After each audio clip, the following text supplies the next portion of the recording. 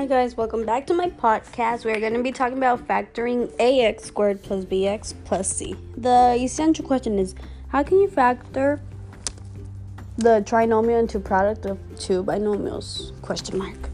Today I learned that factoring ax squared plus bx plus c. This lesson was similar to the one before, but this time there's going to be a number in front of the x squared. You factor the greatest common factor from all the three terms, and then you find out which gives you the middle term. When factoring ax squared plus bx plus c and a and c is positive, you use the magic x process, as well as factoring when ac is negative.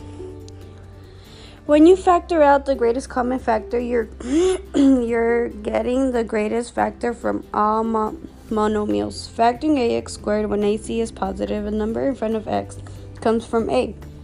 The first step is to figure out the factors of the first term in order to find the middle term. And the two factors have to add up to the b factor.